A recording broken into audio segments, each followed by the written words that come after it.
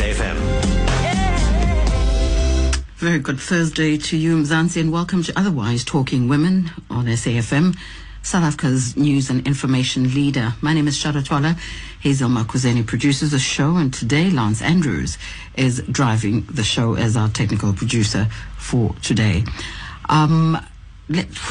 Everyone's talking about the Oscar trial, and due to the live coverage of the trial, we may need to cross back to the proceedings when Judge Masipa returns. So we're not going to have our lunch bite today. We'll go straight into our programming. And what we're talking about today, if you suffer from panic attacks, then do stay tuned. There is a workshop created especially for you, and we hear more about that workshop from Suzette Venter, how to overcome fear and anxiety. Then there's a solo exhibition by Bernice Stott. We talked to her about it. It is Liquid Light, Forms Drawn from Water, which reflects on the social and symbolic value of water. And it opens in Durban. In fact, it's been opened since Monday the 8th, but we talk more about it with Bernice Stott. So I'll welcome Suzette Venter after this. Yeah. Otherwise, on SAFM. If you can answer yes to finding yourself always fearful of anything and everything, then do listen in and stay tuned. Suzette Venter is running workshops that will help individuals overcome fear, anxiety, and panic attacks. Suzanne, thank you for your time. Suzette, by the way, thank you for your time and welcome to Otherwise. Thank you very much. Well, we couldn't have chosen a better time. The whole country is anxious about what's going on in court at the moment. Yes. Is that the kind of anxiety we're talking about? What do we mean by anxiety? Anxiety comes from a lot of different ways to us. I find that mostly it's unacknowledged emotions.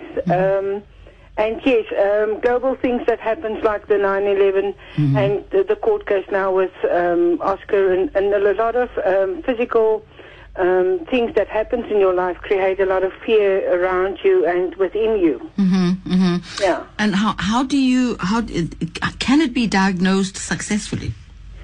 Yes, it can be, but you know what? A lot of the times people don't realize that it's actually the thought patterns that creates the fears and the things they are thinking that creates that big fear. So the other big thing is if it manifests in a physical way. So you will have sweaty palms and heart palpitations and cannot breathing, and so it manifests physically, and then especially in a panic attack, and then you rush off to the emergency room and they find that there's nothing wrong with you, and so that's how it becomes diagnosed. And so anxiety actually leads to panic attacks. Yeah. But then I just want to know, do they happen at a specific moment when you're having that thought, or are they caused by an action? You may, let's say you're driving and you have a panic attack, or because you're imagining an accident or something like that.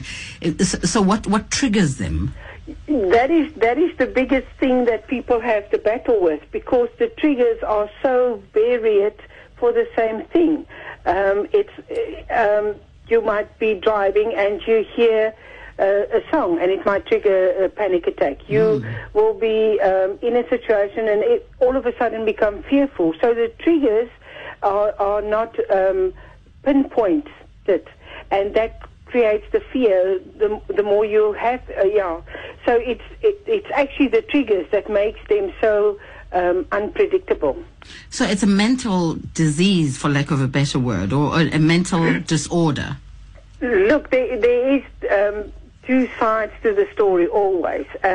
One is you grow up in a hostile environment and they shoot randomly around you, and there, yes, you create there's a physical fear of your life. But a lot of the times in our society now, and you're in a stressful time all the time. You have deadlines and you have things that you have to accomplish, and so you almost permanently in that fight or flight response that is a human experience. And hardly ever in our lives we get to the rest and digest part, where you actually balance that scale within yourself And by not creating those spaces in your life to rest and digest all the anxiety you have, because the anxiety we create that is part of our life are not aligned attacking you. So you don't run and you don't climb into the tree. So but all the stresses just builds up and builds up and builds up. So you have to create those spaces. So yes, a lot of it is in our minds and in our thought patterns. So the panic attacks are part of what we call a panic disorder, which you've just described, and yes, is caused by memory mainly, because if you have to remember something, and that triggers it at all times. Yeah. But when do you seek help then? That's also so individual. I mean, there's people that would do the easy route and they go to somebody and they give them medication which alleviates a lot of the anxiety or are designed to release a lot of the anxiety. My take on this is you have to actually feel the feelings and experience that feelings or that emotions which were created in the first event. Whether that were in your childhood, whether it was in utero, whether it was a physical attack in your life now, you have to feel those feelings and understand where they come from, and then you can work with them.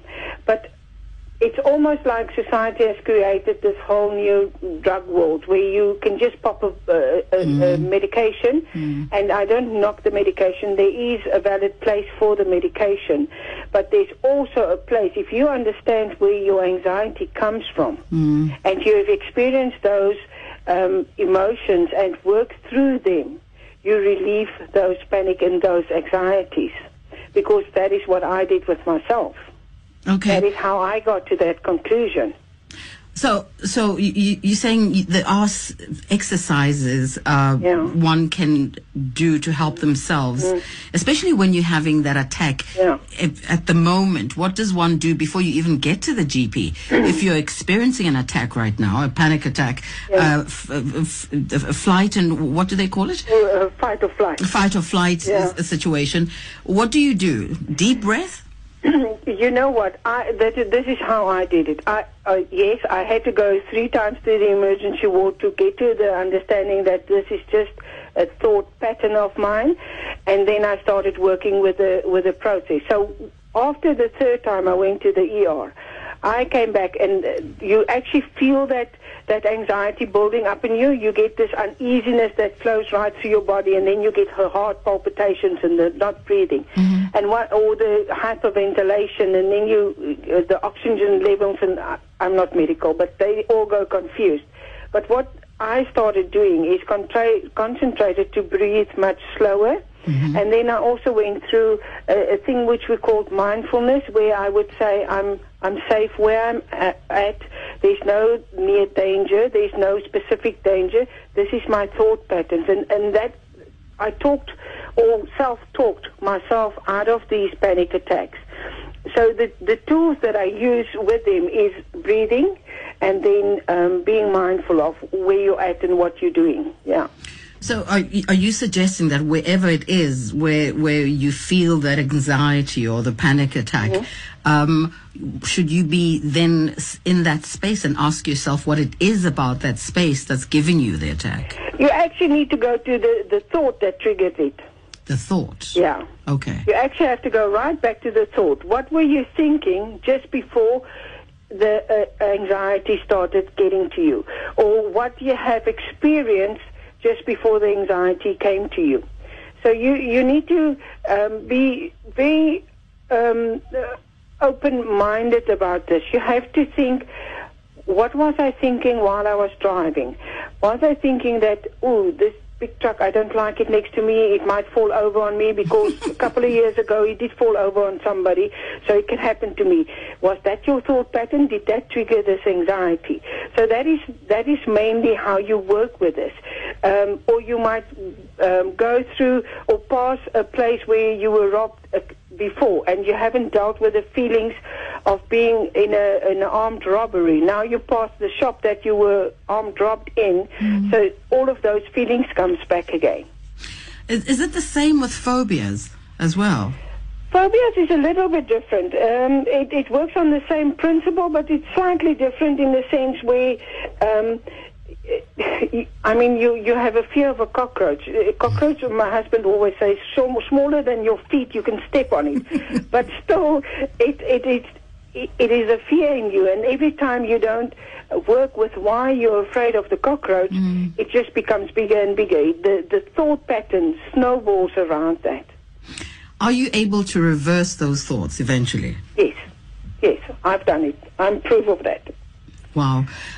Yeah. I really, I like the idea of, you say, slow, deep breathing. Yeah. Why slow? There's a practice where they say you should actually just breathe 6 breaths in a second. So, and by slowing your breathing, you're actually getting more oxygen into your blood system and into your brain, where you can function better. With this rushed life of ours, we just breathe so shallowly that we don't oxygenate our bodies deeply enough, or give it enough, and creates, I'm not medical, but it creates a lot of negativity within you. And I found if you do the deep breathe belly into your belly breathing, there's a different connection within yourself. And I don't have the medical terms to explain that to you, but I know the feeling that it creates. And I also know that people, if you think of a person as a computer, the operating system for people are their feelings. And if they don't know what they're feeling or don't understand what they're feeling, it creates a lot of other stuff. And I found that if you work through those feelings, and never mind how intense they are. I lost my son in 2006, and I went, in my 3rd year after his death, I went through an enormous amount of anxiety and fear, because death was for me a reality, so everybody around me could die.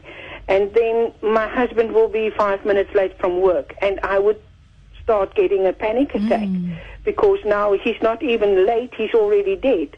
So do you understand where the thought pattern comes from? And do you understand how you can reverse that now? Because now I can go and I can sit and say, he's late, he's not dead yet, and then reverse the whole spiral. Because if we have a thought, we create a belief system around that, and the more you go into that thought of the negativity, the deeper and the deeper and the deeper the spiral. So it in those days it just went from late right through to death in a split second. But now, when I understand the thought patterns and understand slowing them down, I can now see that there's hundreds of different steps in between being late and being dead, and that is what we work with when I teach these workshops. Yeah, it's the fear of loss, right? Yeah.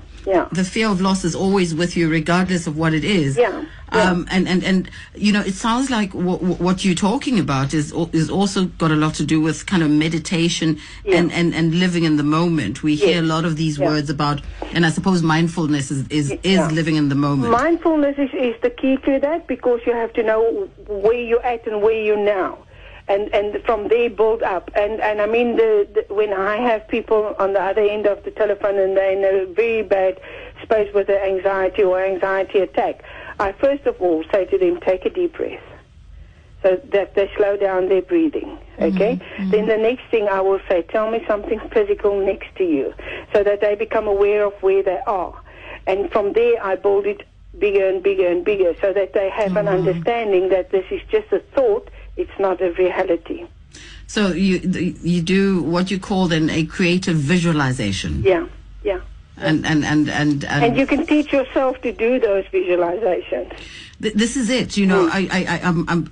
I like the fact that you give people tools to take home and use them every time they have that experience. But something we haven't spoken about is can this be affected also by your diet? Are there certain things you should stay away from that would create that anxiety, that would create that panic attack? You know what? If you start the living pattern of being mindful, you will also then eat at a different pace. So you will get an understanding of, I just had a cool drink, a soft drink with a lot of sugar in, and now I'm like hypersensitive towards whatever. Okay? So if you start doing the mindfulness on every level of your life, you'll get an understanding of the different things that happens to you. So for me, I might be okay with doing soft drinks, but the next person will not be okay because they're a little bit sugar intolerant. Okay? But then that creates a lot of other things inside of their body. So what you need to get to is to get a clear understanding of what works for you. And there's somehow a loss of the understanding of the individuality of each person. So they say if this soft drink doesn't work for you, it doesn't work for everybody, but it's not the truth.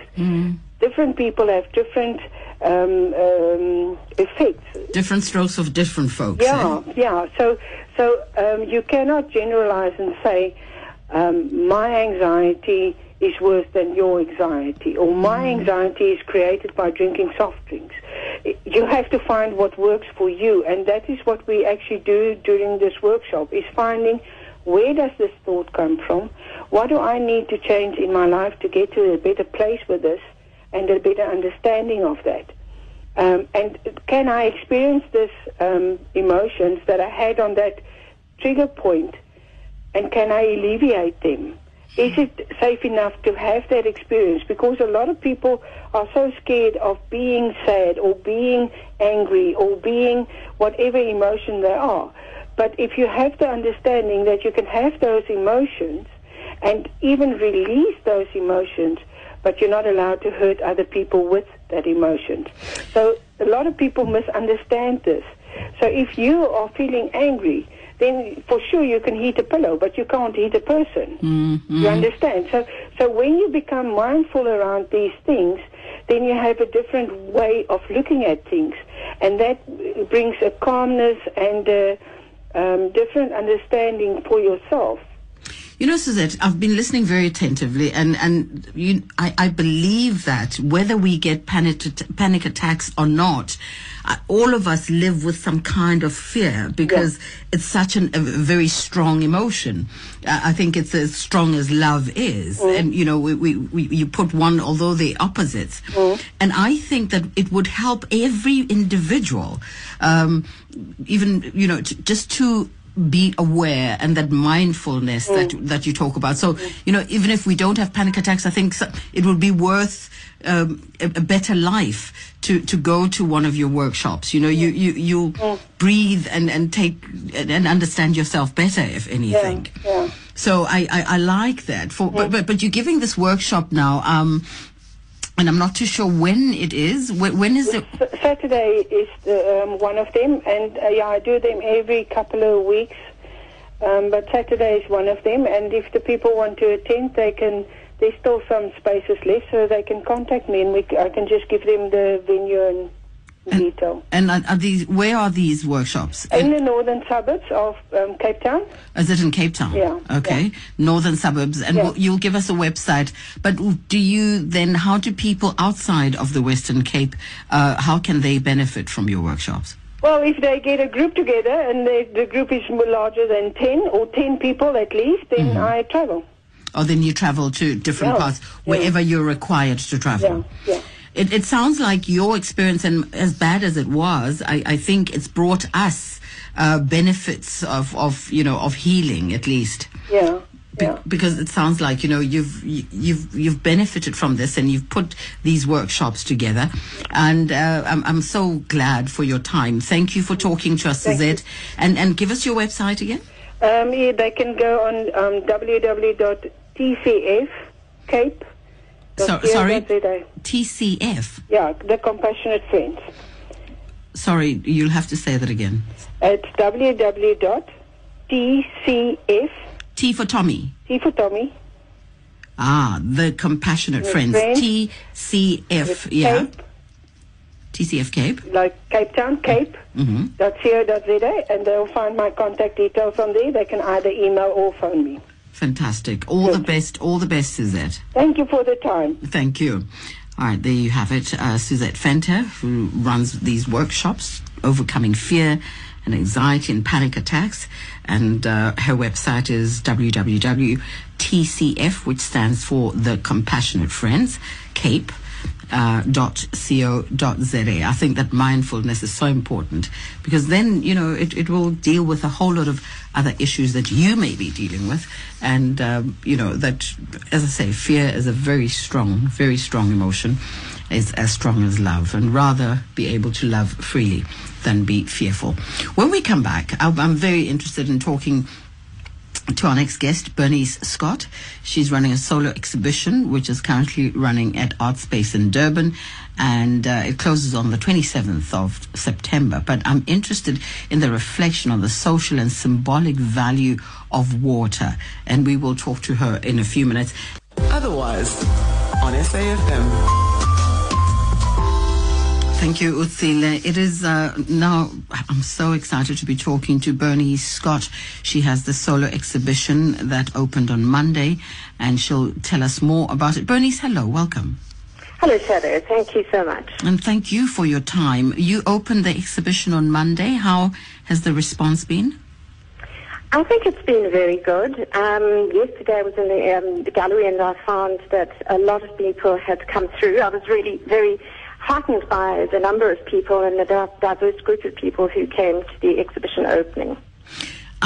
What attracted me about it is the forms drawn from water, liquid light, and you're talking about the social and symbolic value of water. Just give us your reflection here. Well, if we looked at the social value of water, it can cause quite a lot of anxiety thinking about the previous person who interviewed, because, and I don't want it to be fearful, I want us to become much more mindful, actually, and to counter our casual disregard for the Earth's very threatened water supply. So I'm drawing attention really to the beauty of water and its mystique. But at the same time, in terms of social value, water has become this saleable commodity known as blue gold of the future, and it's third in line to oil in its economic value.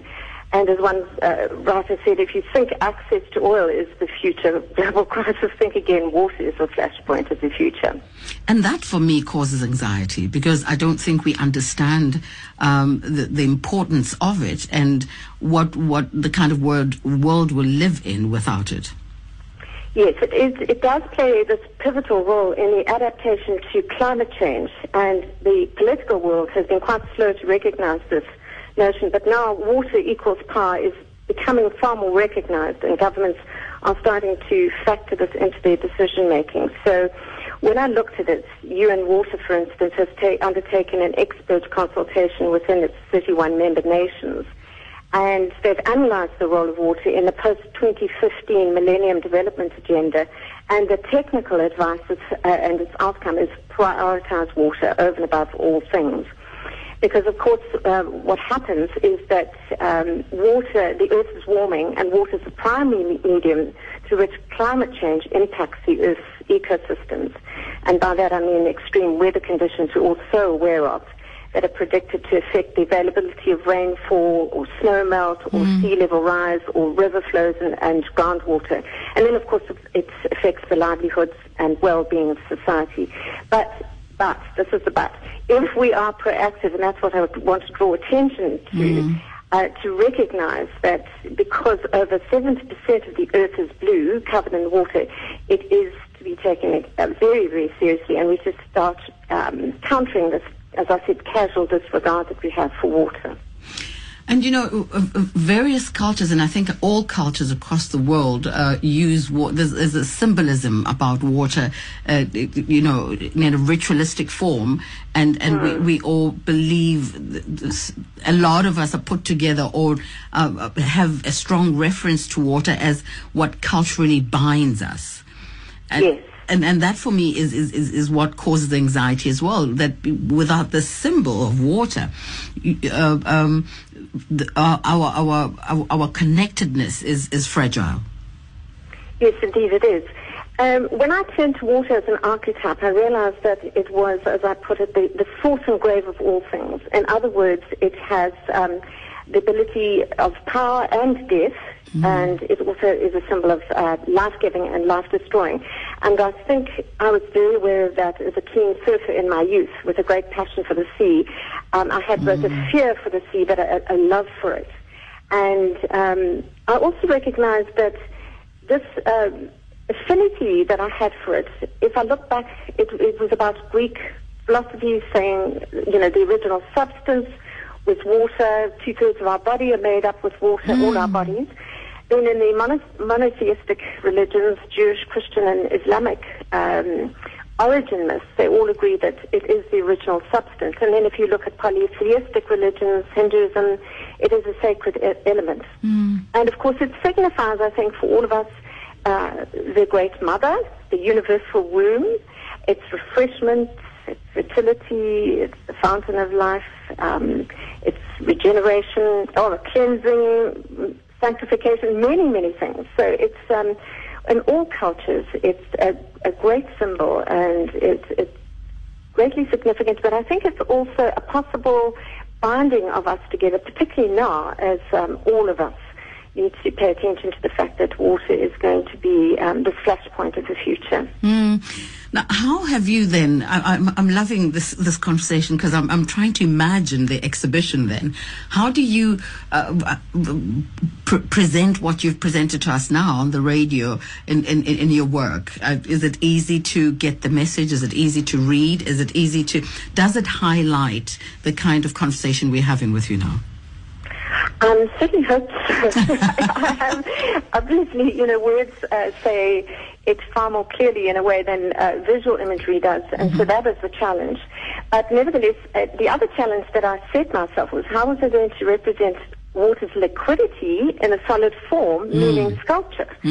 So I was on my gym treadmill, or not mine, at the gym treadmill for many hours, looking over this huge pool and the beauty of the light capturing it, and thought, how am I going to, in a solid form, imagine this movement of water, particularly photography that can capture light, does it far more effectively than sculpture. So I have literally introduced light into one particular piece, and then I have also lit the pieces with stage lighting, in fact, to dramatize the work.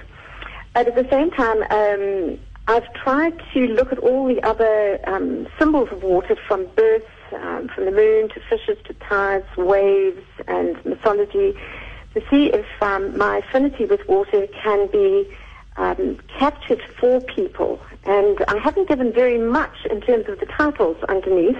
I'll say much more about the walkabout, but hopefully something like Groundswell, for instance, talks about the torrential muddy rivers of the Orange River that I saw, with lots of bubbling branches in it, but it was quite dirty. Something like that has a beauty even in itself. So given the idea of Groundswell, just the title might evoke what I was attempting to portray there. What materials have you used for your sculptures? Shadow, I've gone all over the place. I've tried traditional materials. I've used metal embracing. I've also used industrial waste. I've used tin cans. I have used branches, natural. I love the difference between natural and the manufactured. So there's plastic involved, and there's concrete. Let me see, glass, and even fabric and ribbon. Wow, I'm really trying to imagine this. That's why I'm trying to get as much detail in my head as possible. And it's running up until the 27th. What happens after that? Does it travel, or do we miss it altogether? I'm hoping so. I'm hoping it's going to Johannesburg, and I have an agent at the moment who's pitching it to a gallery in Johannesburg. So I do hope that it goes there. Okay, and what you mentioned a walkabout? The walkabout is on Saturday morning at Art Space, which is 3 Millar Road, which is off Umgeni Road in Durban, and it's at 11 o'clock. Okay, so you will be doing the walkabout, and people can ask you. You having a conversation really with whoever is interested to talk about the work. Yes, it will be a conversation, so people can ask me very particular questions about the pieces. No, fantastic. And is there anywhere people can visit and a website maybe to see some of your other work and maybe included this exhibition as well? Does it exist on a website? It doesn't, Shadow, and I've got to do that as my next go-to project straight after this. There are lots of photographs, but if you Google liquid light forms drawn from water, the publicity agent has put it on a number of other websites. So what's on Johannesburg, Art Smart, but it seems to come up. I was Googling it last night in several places. And if we Google your name? Yes, but it's best to do liquid light forms drawn from water and then my name, Bernice Stott. Okay. But if you just get the title of the exhibition, it will come up in various places. No, and then you'll see some photographs. Fantastic. I hope you do travel and it's seen everywhere, because I think it's an important conversation to have, but also it would be valuable to see how people respond to it. Because, again, I think we don't understand the power of water yet and how it could either make us or destroy us. Yes, I agree with you. And so I'm certainly hoping it will rather adapt to climate change and start seeing its importance in our lives. Fantastic. Thank you so much for your time, Bernice, and I wish you all the success. Thank you, Shadow. You take care. Bye-bye. It's Bernice Stott, as an STOTT. The exhibition is called Liquid Light, Forms Drawn from Water. If you're listening, you may just want to Google that at the moment to get a glimpse of it. If you're in Durban, though, it is currently running at Art Space in Durban, and Art Space is at 3 Miller Road in Durban, and you may call them if you want more directions, 031-312-0793, 031-312-0793, and the gallery hours open Monday to Friday from 9 until 5, and then Saturday and public holidays from 9 until 2 in the afternoon. Sounds very, very interesting, and I hope you enjoy the walkabout on Saturday at 11 o'clock.